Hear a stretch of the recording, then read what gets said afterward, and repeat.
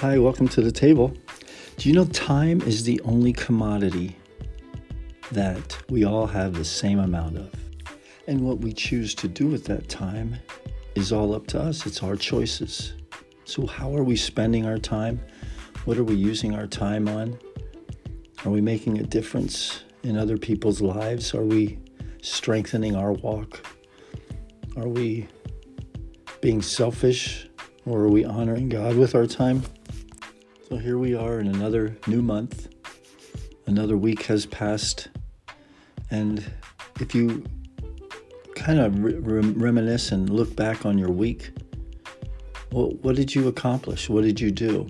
And the cool thing about journaling, I can go back a week and start reviewing what I've written down and be reminded of everything that's been going on, because Lord knows I can't remember from one day to another what all we did, and we're doing so many things.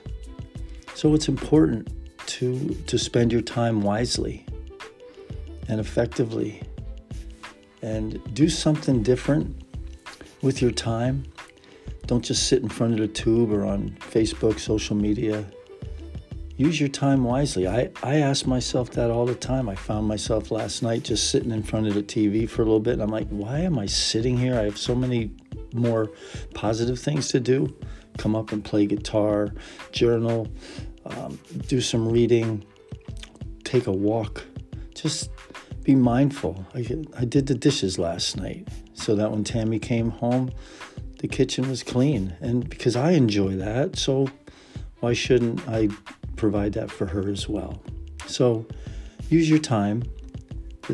The amount of time that we have, it's all the same. Everyone's been given that same amount. So use it wisely. Really be intentional with your time. Reach out to somebody today. Be a blessing. Be an encouragement to somebody, because Lord knows we definitely need it. So, hey, have a great day today and do something with your time.